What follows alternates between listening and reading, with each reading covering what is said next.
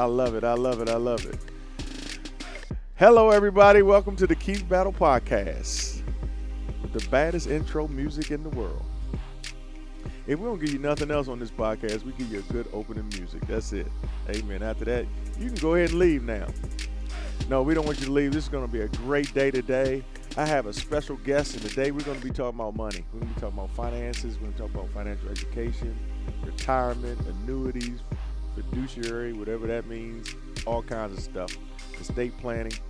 This is financial conversation for grown-ups, but it's going to be communicated in a way that people who are not financial grown-ups will be able to understand it. And I'm so pleased today to have as our special guest, Mr. Ed Gaskin.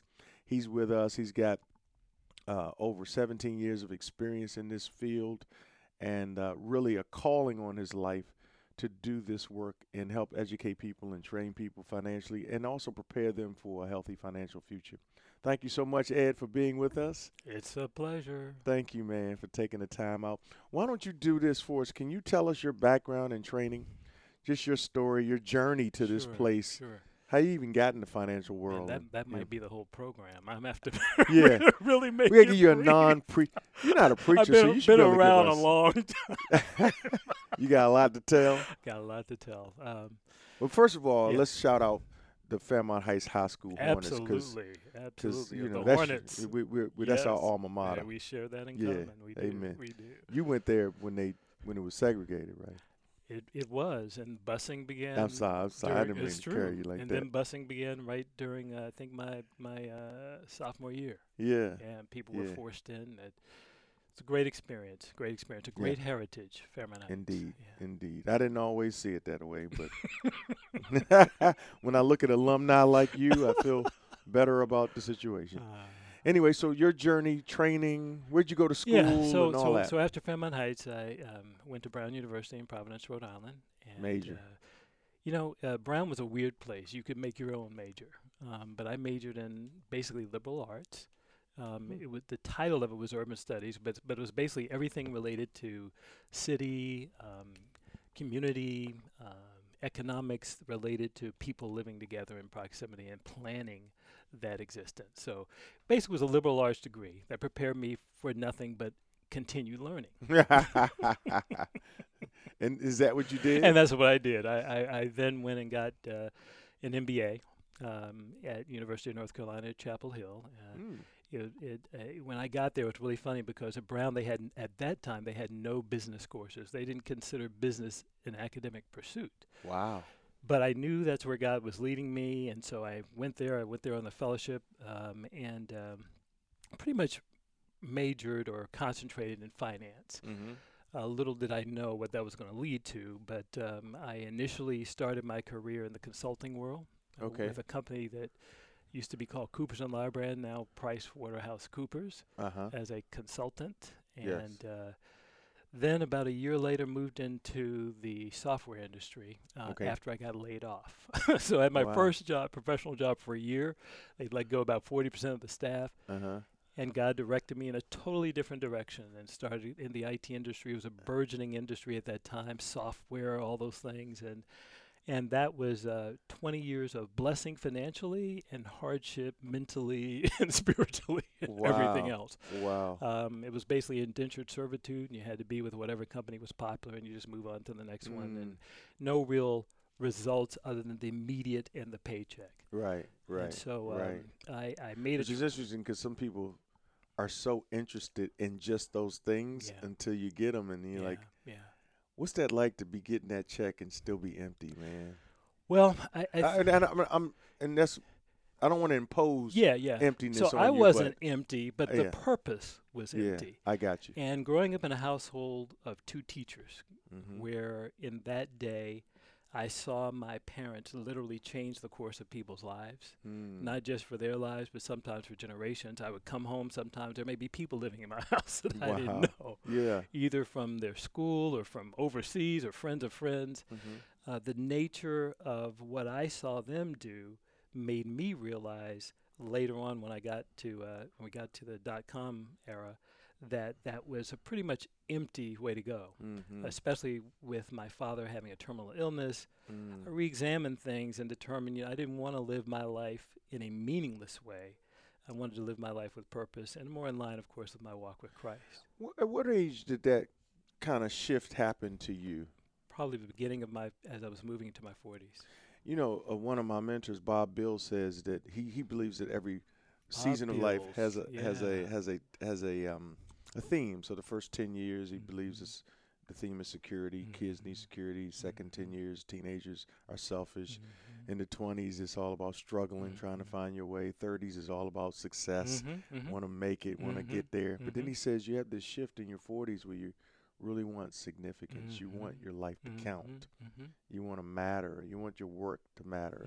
And it sounds like that's kind of true in your case. Like so you get this shift and you end up in the financial world, right? Yeah, that was a weird turn. And I'm glad, but I'm glad because finances can be such a tricky environment.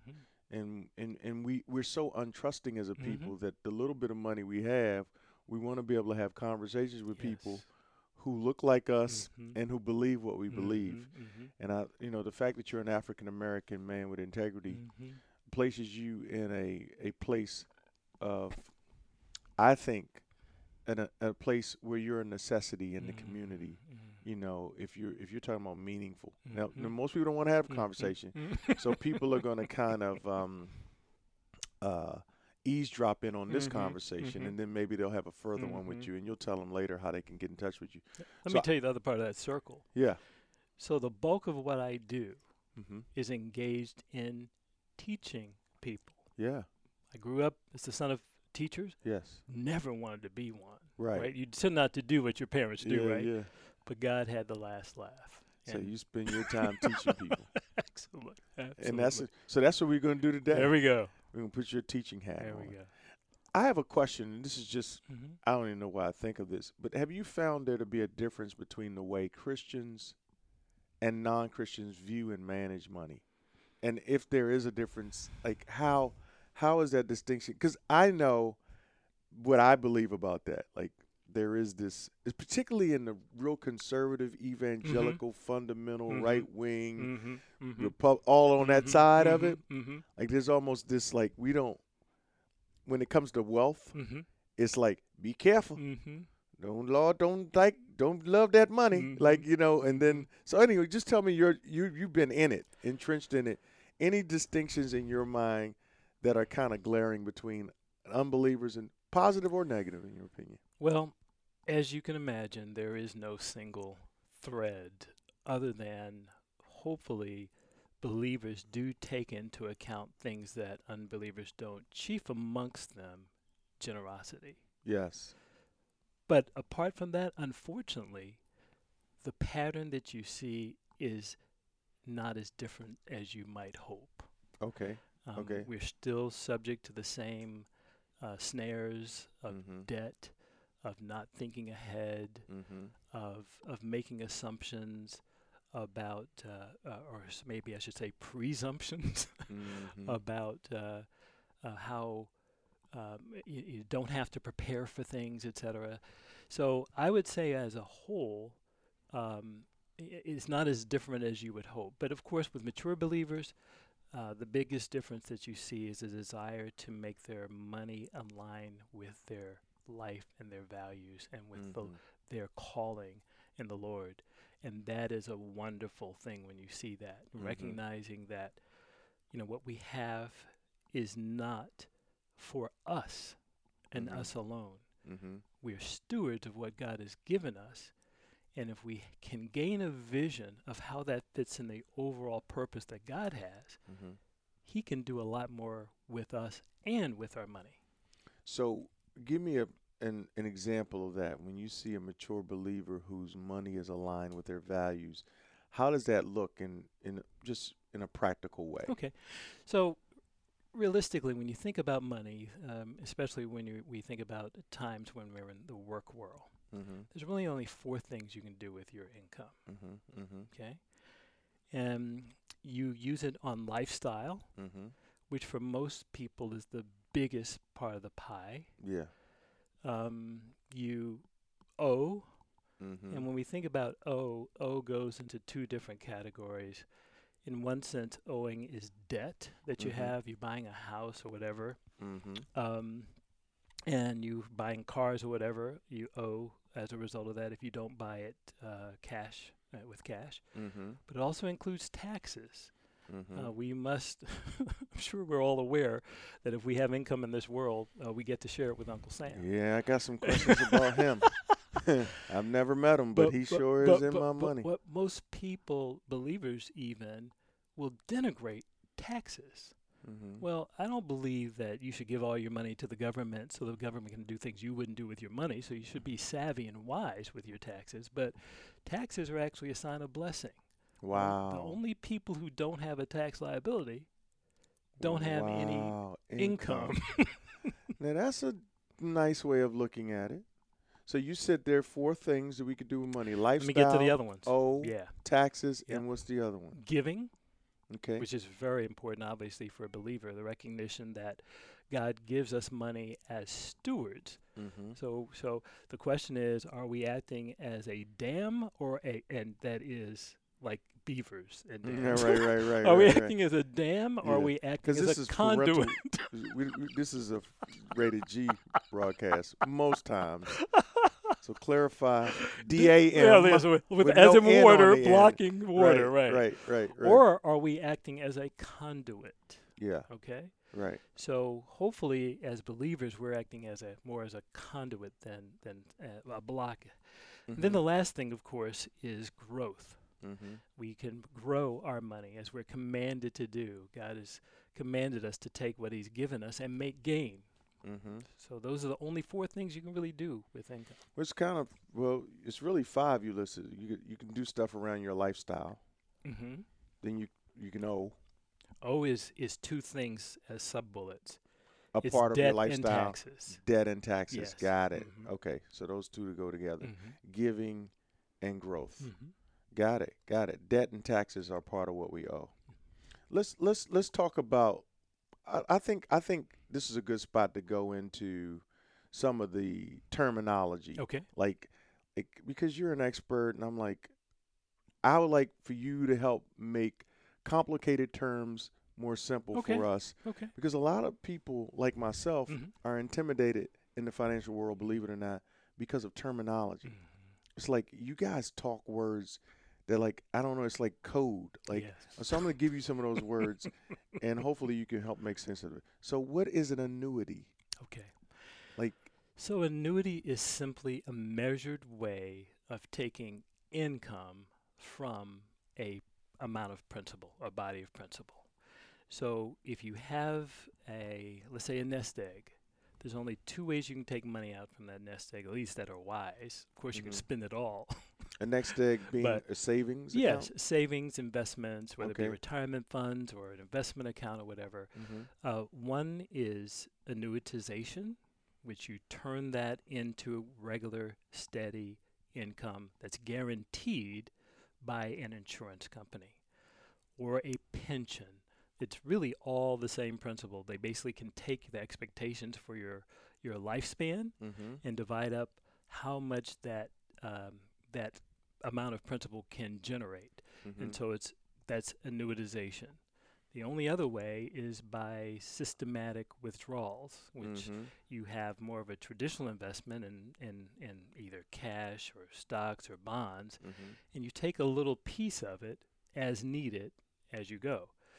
Annuitization is totally different. It's usually a set amount over long periods of time, and the focus, again, is on the income phase.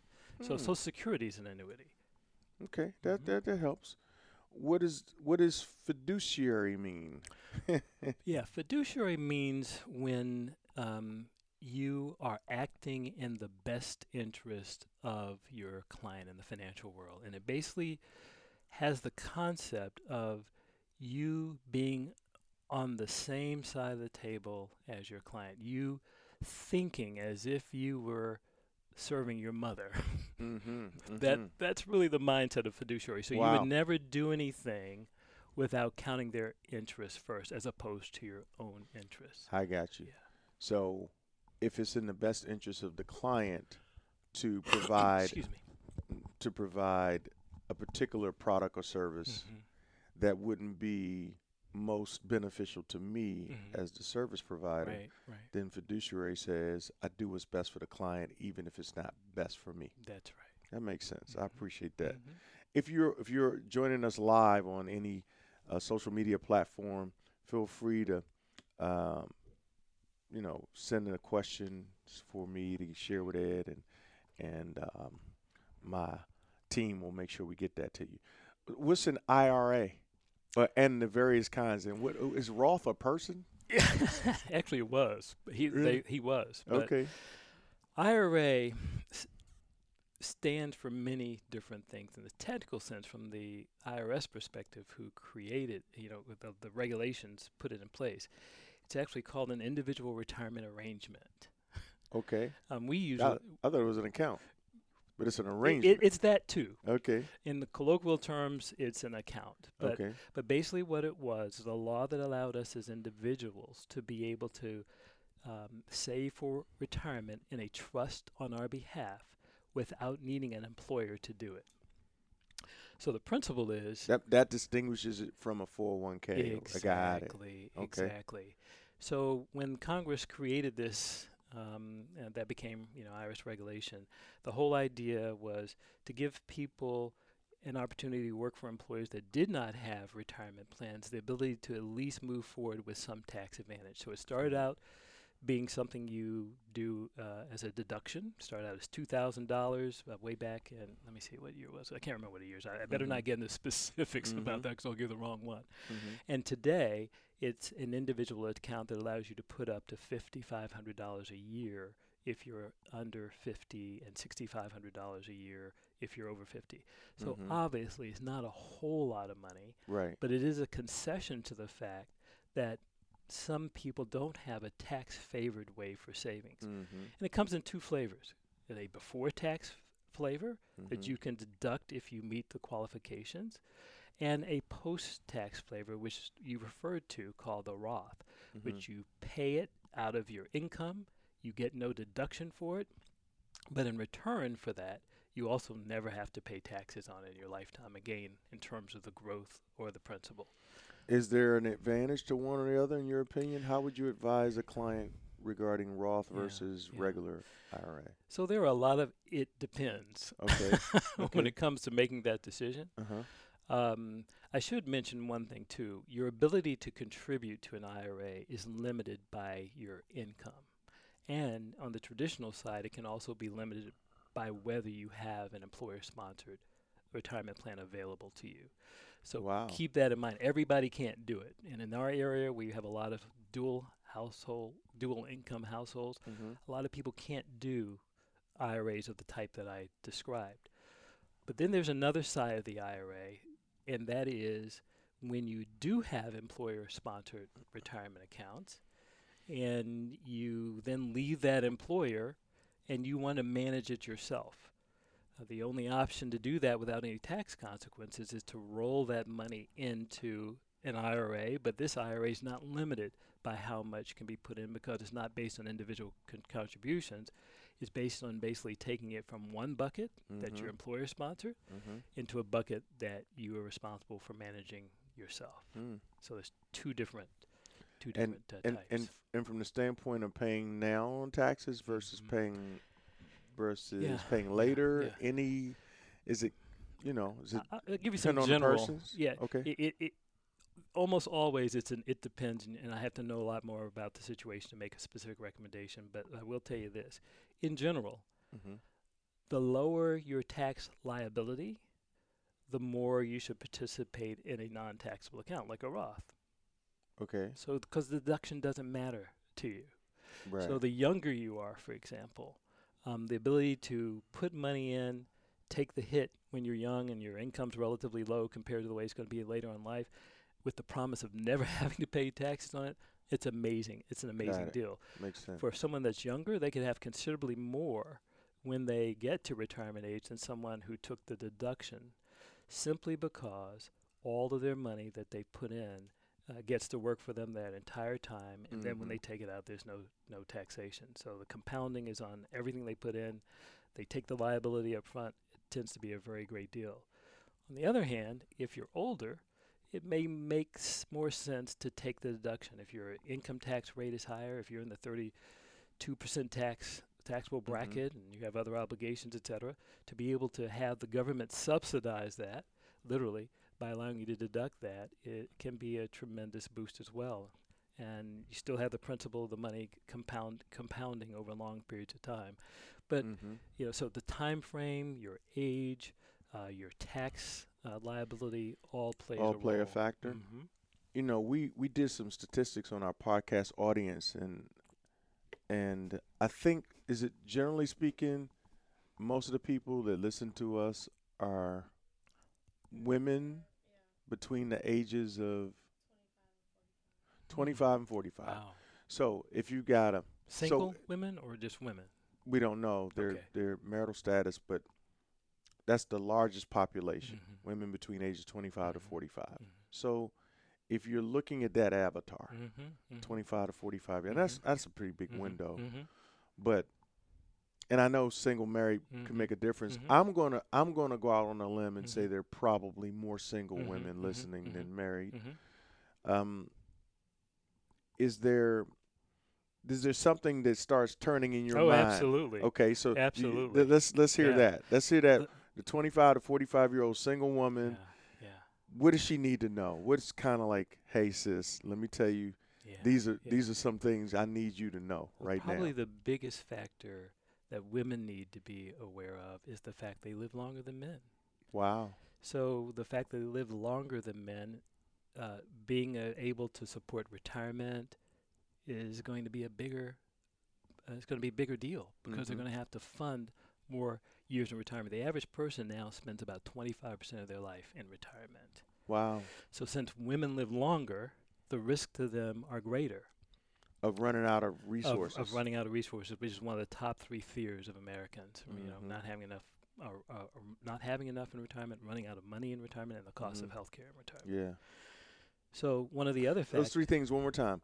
Running out of money in retirement. What is the second you said? Not being able to maintain their lifestyle, and then cost of healthcare. Wow. I almost feel like, I don't know if you sense this, but I almost feel like there's this intentional negligence or turning away from that future. Like we don't want to face it. Like we're acting like, I'm like, when do you think you're going to retire? What are you doing now to throw money into that place? I was like, what are you throwing out there that's 20 years in front of you that's going to be there when you need it? And people live so much in the now. Like that's why they buy, like, oh man, I got a raise. I upgraded. I got the 2018 version, right? And everything is so, like, people are so, and maybe that's a young thing, but I'm just saying, I almost feel like there's a mindset like somebody's going to take care of me, and that's so irresponsible. Yeah. And do you find that? Well, I guess they wouldn't be meeting with you if they're thinking that way. Right. So let's look at the numbers. About a quarter of married people live solely on Social Security. About over 40% of single people rely solely on Social Security. Okay. The maximum Social Security benefit is about $30,000 a year. Wow, that's maximum. So that will put things in perspective for you. Yeah. And I really like to think of it like this. And you remember the old show Let's Make a Deal? Yes, sir. They used to have the 3 doors. Yep. Across the top, and you would choose Monty Hall. Monty Hall. You select one. Well, in America, the whole idea of being prepared for later in life is more like a 2-door game show. Okay. Behind one door is where the great majority of Americans end up, where they're not prepared. They have made no plans. And the life after retirement is full of struggle, challenges, disappointment, poverty, lack, a sense of I wish I could have, okay? And the other door, behind the other door, is people who are freed, when we think about retirement, to accomplish.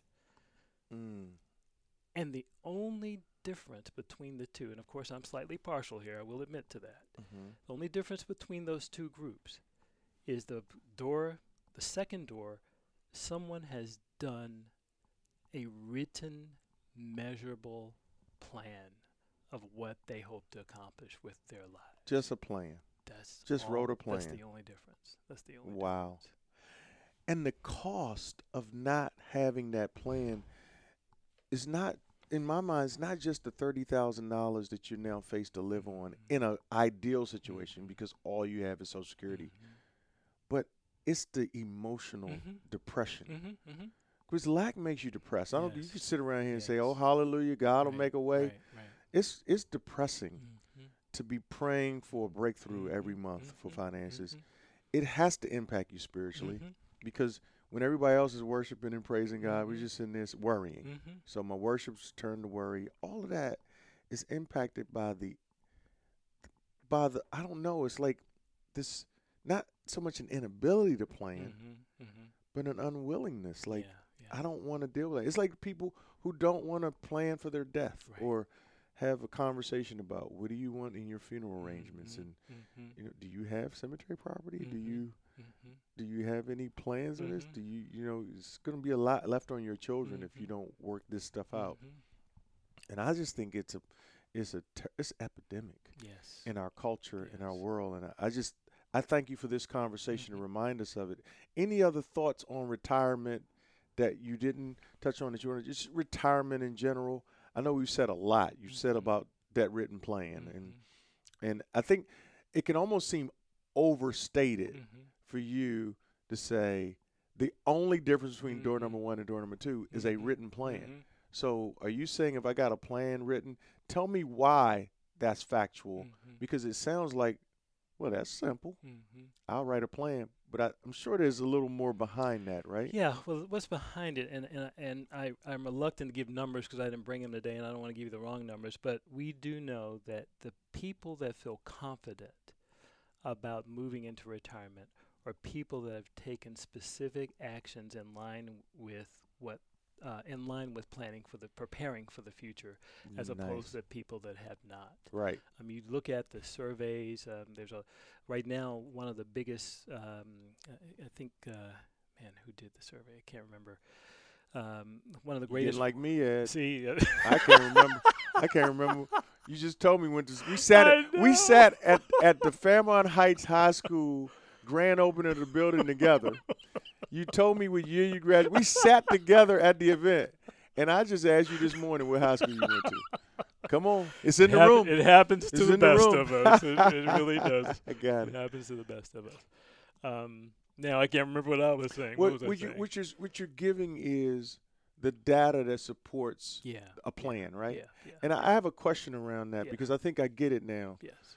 When you say people, here's what I would challenge, and I think, pastorally, I tend to be very passionate and aggressive about this, right? You're mild-mannered by nature, but it doesn't mean you're not passionate. But I think when people are unwilling to make goals, make plans, have a vision, and then make an investment in that goal, like some people want a financial future that's stable but don't want to invest in it, not just with their money for their future, but this kind of stuff really can't be done without expertise. Like and I'm not even trying to sell you to our audience, but to not have a certified financial planner or whatever the connotation is, you are walking into an environment that you don't know. Like if I tell, the people sitting in this room with me today, with all due respect, I've been trained to do this. And I tell you, I want to talk about the hermeneutical syntax of Matthew 28, verses 19 to 20. I want to know what is the passive and perfect tense of the Greek language when Jesus said go. What does that mean? And where else is it used in Scripture? Right. And I want your homiletic to be married to your hermeneutic on this. You understand what I'm saying? Lose me real fast. Exactly. That's right. You're treading in a space. Now, you can talk about you want to preach a sermon, but you're treading in the wrong space now. Yes. Respect my space. Yes. And what I'm saying is I respect this space enough to know I've got to invest. If I'm going to do something that is this important to my life, my wellness, and my future, I have to be willing to invest in somebody who can help me get there. That's just factual. And I think, like, it's going to cost you some money to get somebody to help you get where you're trying to go. And yes, that investment. And they may, the beauty of it is a lot of it's not even like the way you guys in your world, the way I understand your pay structure, it's not even like when I go see my therapist or my doctor. It's not even like a copay that's like, here's this, like, I got to give you this check. Although there are, there are fees, but it can be built into your overall package, which I think makes so much sense. So I want to encourage everybody out there. Listen, this man, I wouldn't have him on the podcast if I didn't trust him. And I was going to say this for the end, but I just want you to say, because people are listening, where your company is and how they can reach you. Okay. And then we'll go further into the conversation. But just specifically, where you are and how they can get in touch with you or your staff to set in hey, I need to come see you. I heard you're on the podcast, and I want to get 50 cents off of my 50 cents off. There we go. Yeah, there we go. There we go. We can do that. So our practice is called Your Financial Architects, and the reason it's called that because we think it describes what we do. We help our clients achieve their goals with accountability, not our goals, but their goals. Gotcha. Our main office is next to Columbia in a town called Elk Ridge, right at 195. It's right up from around the Maryland, Columbia, Maryland. Right at Columbia, Maryland. We also have other locations. We are blessed to be able to use a satellite office of another firm where I have some dear friends that's in Greenbelt. We also have the same type of arrangement in the Tysons Corner and Rockville areas. Our website is yourfinancialarchitects.com. And pretty much all our contact information is there, as well as our philosophy and about what we do. We're also on LinkedIn under my name, and so we welcome the opportunity to serve people. We will serve anyone that has a goal or vision who wants to document their goal or vision, because without that you have nothing, honestly. That's the starting point, and we use a process that helps people define that and write it down, oftentimes for the first time in their lives. Right. And the truth of the matter is everybody has a starting point, but everybody doesn't have a destination that's defined. Wow. And if you don't have a destination that's defined, you can't even figure out the mode of transportation to get there or how long it's going to take. Now you preaching. Everybody has a starting point. Just the fact that you exist shows that you had to have a starting point.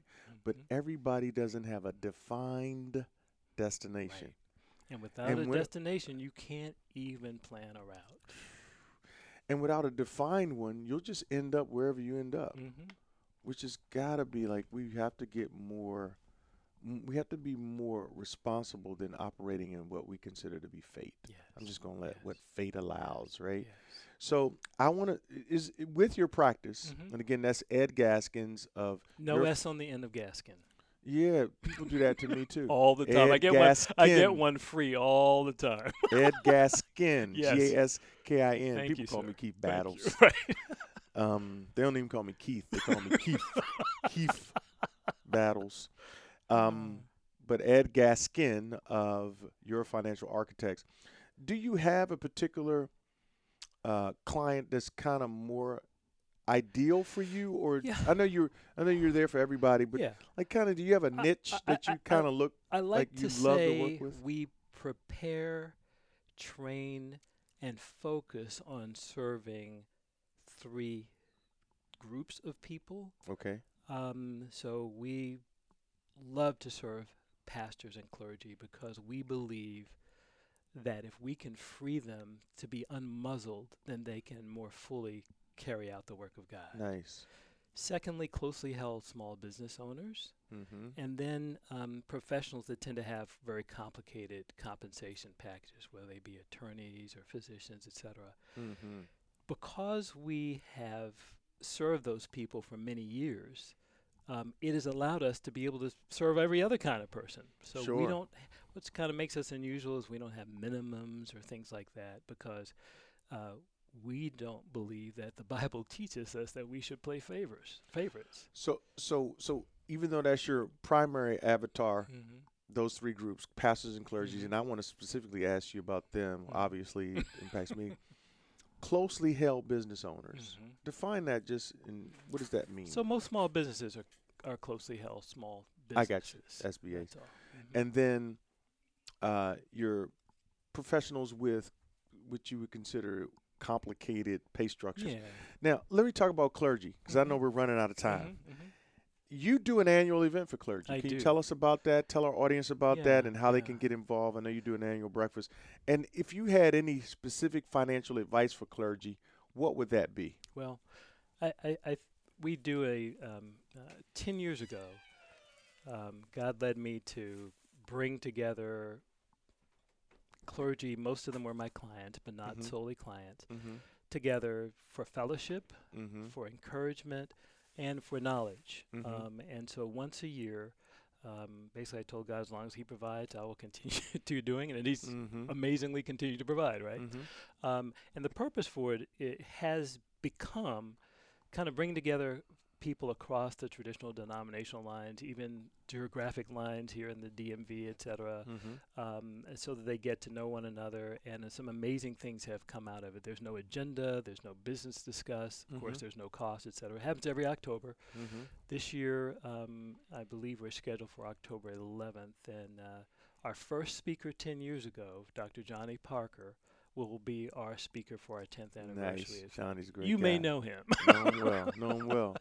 And so in October, if there are clergy listening who'd like to get in on that, how do they get in touch with your team? So they can call my office, 443-492-6608. We have actually not put the advance out. This is like the first advance announcement on it. But we will contact them when we get close to the date. We unfortunately do have a limit to the number, so the first come, first available. Right. But it's a joy to bring it together every year, and we've seen other relationships develop between pastors and other clergy. So that includes sometimes we also include people who run ministries that may be separate. Yeah. Parachurch. Great, good deal. Any advice for clergy? Just financial advice that may be different, or is it kind of? So clergy are a special class, not only because of their calling, but also because of tax law, and also because of the unique environment of having boards to help them in making decisions, et cetera. So the process is totally different. The one thing that we try to make sure people understand is that, and I hate to say this, but clergy compensation is one of the few places that you often find in churches where they want to be average. And what we see in Scripture is exactly the opposite. We want to free our men of God that preach the Word to be unfettered, so that they don't have to, unless they just want to, or to form their calling, they don't have to have a second job. They don't have to have their health benefits provided by their wife's job. They don't have to try to figure out how they're going to survive. They have to stay in the pulpit because they can't retire. Our mission is to try to hopefully get in front of that, educate the bodies or the governing bodies, but also educate the pastors that just like every other profession, they have to prepare and protect their families by doing the basics.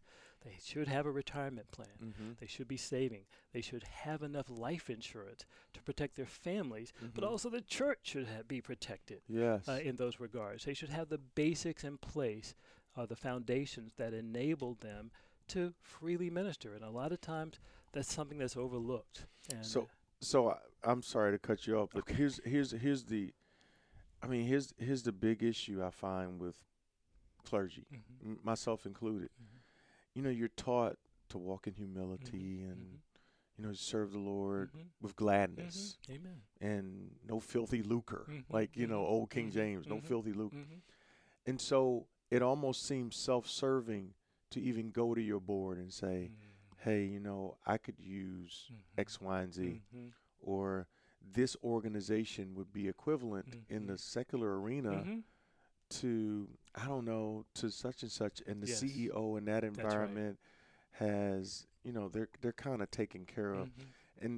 and you know, I guess I'm just grieving for men like me Yeah. who Yeah. can't even it's almost considered reasonable for an upshot executive Mm-hmm. to go to HR Mm-hmm. or Mm-hmm. the Mm-hmm. C-suite and Mm-hmm. say, Mm-hmm. "Hey, I feel like my performance, etc., has Right. put me in a position Right. where I even should be getting stock options. Right. So I want to partner. I want to be Right. a partner or Right. whatever, Right. right?" We, But when you're in the clergy, yeah. like Let me just you share follow, some. you Yeah. follow, you feel So me on so that? a lot of times the problem is people are just not educated. Mm-hmm. Most boards, for example, don't realize that over 80% of clergy today are full time. Yeah. When I was growing up, it'll tell my age, Yeah. many clergy were bivocational. Right. And it Exactly. wasn't because they wanted to be necessarily, Right. but because churches couldn't afford to do anything else. Mm-hmm. We live in a very different age today, Mm-hmm. and where people are taught about finances and giving, where a larger percentage of congregation is tithing and things like Mm-hmm. that. The greatest part of a church budget really should be the people who minister to the church and the staff, Mm-hmm. because that's where the great wealth is. I don't mean wealth and money, but Sure. the wealth and talent is to be able to equip the believers for living their lives. Right. So we teach boards, for example, things like the things that a job used to be responsible for.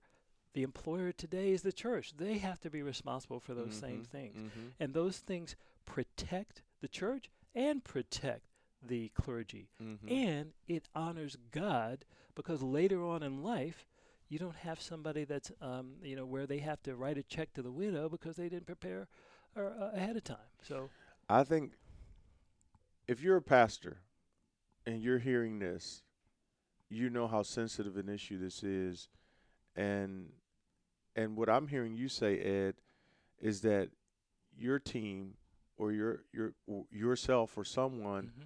would be willing to meet with a board of Oh, a church absolutely. to help them understand how important this issue Yes. is, and Yes. the weight you can take off of a pastor Yes. by you're kind of going in and fighting for him Mm-hmm. and the church, not just for We're him. we're really fighting for God, because we Yeah, want Him to be honored, absolutely. and He has been very clear that He wants people that carry the word to be unfettered in their Yeah. ability to do so. I knew a pastor who was still pastoring into his late 80s, Mhm. almost 90 years old, and I knew why. One day I was at a ministers conference, and he drove on the sidewalk. He was driving a car. Wow. He hit like a fence. This was a normal trip for him. Someone said at another event he was there, he didn't have on the same color shoes. Mm. And one thing we would chuckle about it, but people were brought to tears. And Yes. that was a classic example of somebody who couldn't retire. Yes. Not because they couldn't let go of ministry, but Yes. because they had no other. This is all I've done for 40 years. I don't know how to do anything else, and the church didn't have anything in place to make retirement an option. So the church dies because he's not in touch anymore. He didn't remember what it's just, so really that's a big issue, man. I wish we probably could spend a lot more time on that, but I got 2 or 3 more things. Okay. I know All you right. got to go. How about let's go to estate planning just really Yes. quickly. Yes. Estate Yes. planning for dummies. Can you help us out? That's another scary thing, man. Ah. Estate planning. What Yeah. does that mean? How does that work? Yes. What's the the helicopter talk on Yeah. estate So planning? the basics that people need to realize is that everybody has one. Everybody Wow. has an estate. Wow. Whether you think you have nothing or you don't, if you own anything at all, you have an estate. Wow. And the whole idea of estate planning is to have a controlled landing when you're no longer here, because that's one thing we know statistically. Death comes one per person. Yes. It's consistent. It's very Yeah. consistent. Yeah. And we have no idea the timing of it. Mm-hmm. So there's certain basic that we all should have in place. Obviously, we need to know what we want to happen. So just like we were talking about planning for finances and retirement, what is the driving meaning purpose of your life? what significance do you want to have at the end? Okay. Once you can determine that, then you can dovetail in planning for the assets that you have, whether you have little or much. Yeah. So everybody needs several things. First of all, they need a will. A will governs the basic things that we own that do not pass by contract or do not have beneficiaries. Okay. So that's our house, that's personal items. All of those things are governed by the will, but the biggest thing a will does is to determine what happens if you have minor children. So custodianship for your children. That is, if you have minor children, you just got to do that. If that's the only thing you cover in your will, make sure that's covered. And minor children are under 18? Under 18. Okay. And the question is, if something happens to you, if you're a single parent, or something happens to you and your spouse, if you're married, do you want the courts to determine what happens to them, or do you want to determine? So that's so important, because somebody listening right now thinks, I don't need a will, I'm 25. Right. I don't need a will, I'm 31. Right. If you got minor children, Yes, you need a will. Like, absolutely. so you're already convicting us. Yeah, that's right. All right. Then the second thing you need to do is make sure that you give someone authority to make decisions for you when you cannot make them for yourself and you're still alive. Okay. It's called powers of attorney. Powers of attorney come in two basic flavors: financial powers of attorney and then everything else. So you think about it, if you were on the Beltway, unfortunately, the Beltway can be a deadly place, and you're falling behind a truck of bricks and they fall on you and you're in a coma in the hospital, 120 days after you're in a coma or whatever, you're not going to get well cards from your mortgage company. They're going to start proceedings for coming after you, and all your other creditors are too. So if you haven't named someone that has the ability to act on your behalf financially, you're going to be up the creek. Same thing for health. So today's laws, like HIPAA, of course, is the cornerstone of privacy, etc. You don't even have the ability legally to get information on your college student if they're not living with you in another state, if you think about it, because if they have reached beyond into majority adulthood, they're not legally able to release information to you. Yeah. So if you have if you're single, your parents can't come in. Well, of course they'll do things informally, et cetera, but they're not legally able to make decisions for you unless you give it to them. So powers of attorney for health and finances are very important, even if you're married, because when you're married, of course, you're okay. But what happens if something happens to both of you simultaneously? The other thing you want to prepare for from an estate plan, of estate perspective, is to really determine what impact you want to have outside of your family. Everybody wants to live an inheritance to their children, we hope, and I think that's a wonderful thing to do. But have you ever driven down the street or gone to a wedding at a Catholic church or gone to a service? And I'm not picking on Catholics, don't get me wrong, but I want to make an illustration. If you ever visited a Catholic church and you're in this beautiful, magnificent building and there are 20 or 50 people in it, you ever wonder how that's possible financially? Estates. They've developed a culture of giving to God's work. When people die, they had some life insurance, the church gets a piece of that. That's something we need to do more in our community. I'm not saying that just because I'm here. I'm saying it because in some regards, whatever I do is representing, I believe, God's work, or God's people being able to do God's work. And we can't forget the church. We have our culture in some regards is so young, we haven't thought about it that way. Right. So many times we think, well, I don't have this or I don't have that. Well, things like life insurance can create estates magically and instantaneously. For a few dollars a month, you can leverage it and have a big impact. There's one other thing I want to mention as it relates to this topic, even though it's not technically estate planning, and that's another major risk that people aren't aware of a lot of times, and that is the cost of long-term care. Wow. Long-term care is the quickest way. What made me think about it during estate planning is the quickest way to disinherit your children. Or it can be the quickest way for you to be disinherited as a result as well. And unfortunately, there is no structure in our society or government or health plans or that really cover that unless you're destitute. The cost of long-term care is just Astronomical. mind-blowing. Astronomical. And until I had a family member where we are dealing with those issues. Yes, me too. I was enthusiastic about it before. I think I'm militant now. It's major. We got to when you start, prepare for it. You start paying for absolutely.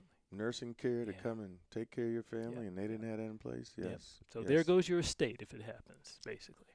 Anyway. No, this has been absolutely amazing, insightful, helpful, empowering, and fun being here with you. Yeah, man. Thank you, man. Thank you.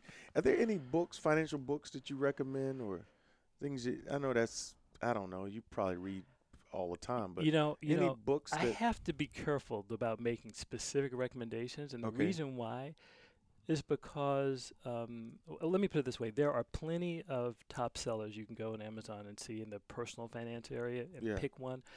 But none of them are perfect, and none of them are going to have the same position. Right. And none of them know who you are. Got it. So what applies to you, I'm really reluctant to make specific recommendations without. That makes sense. Yeah, honestly. You recommend the 4-part series called Dollars and Cents by Keith Battle, wouldn't you? Oh, of course I would. Man. I saw your series earlier this year. I said I could have taught that. That's the only time I could have replaced you in a pulpit. That's right. That's right. Brilliant. Thank you, sir. I appreciate that. Yeah. Hey, it's been great having you. There's so much more we can always talk about as relates to finances.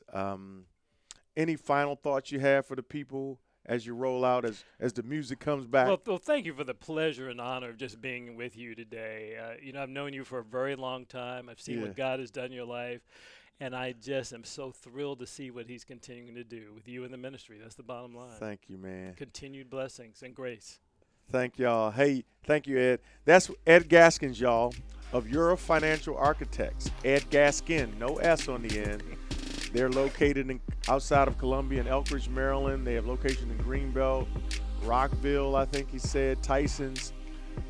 Get at him, y'all. He's got the information and the tools we need, not just for business owners, but clergy, you got special salary compensation packages. You need help with estate planning, taxes.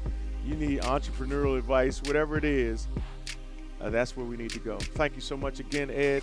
Thank you all for tuning in this week, and we'll talk to you next time and on the Keith Battle Podcast.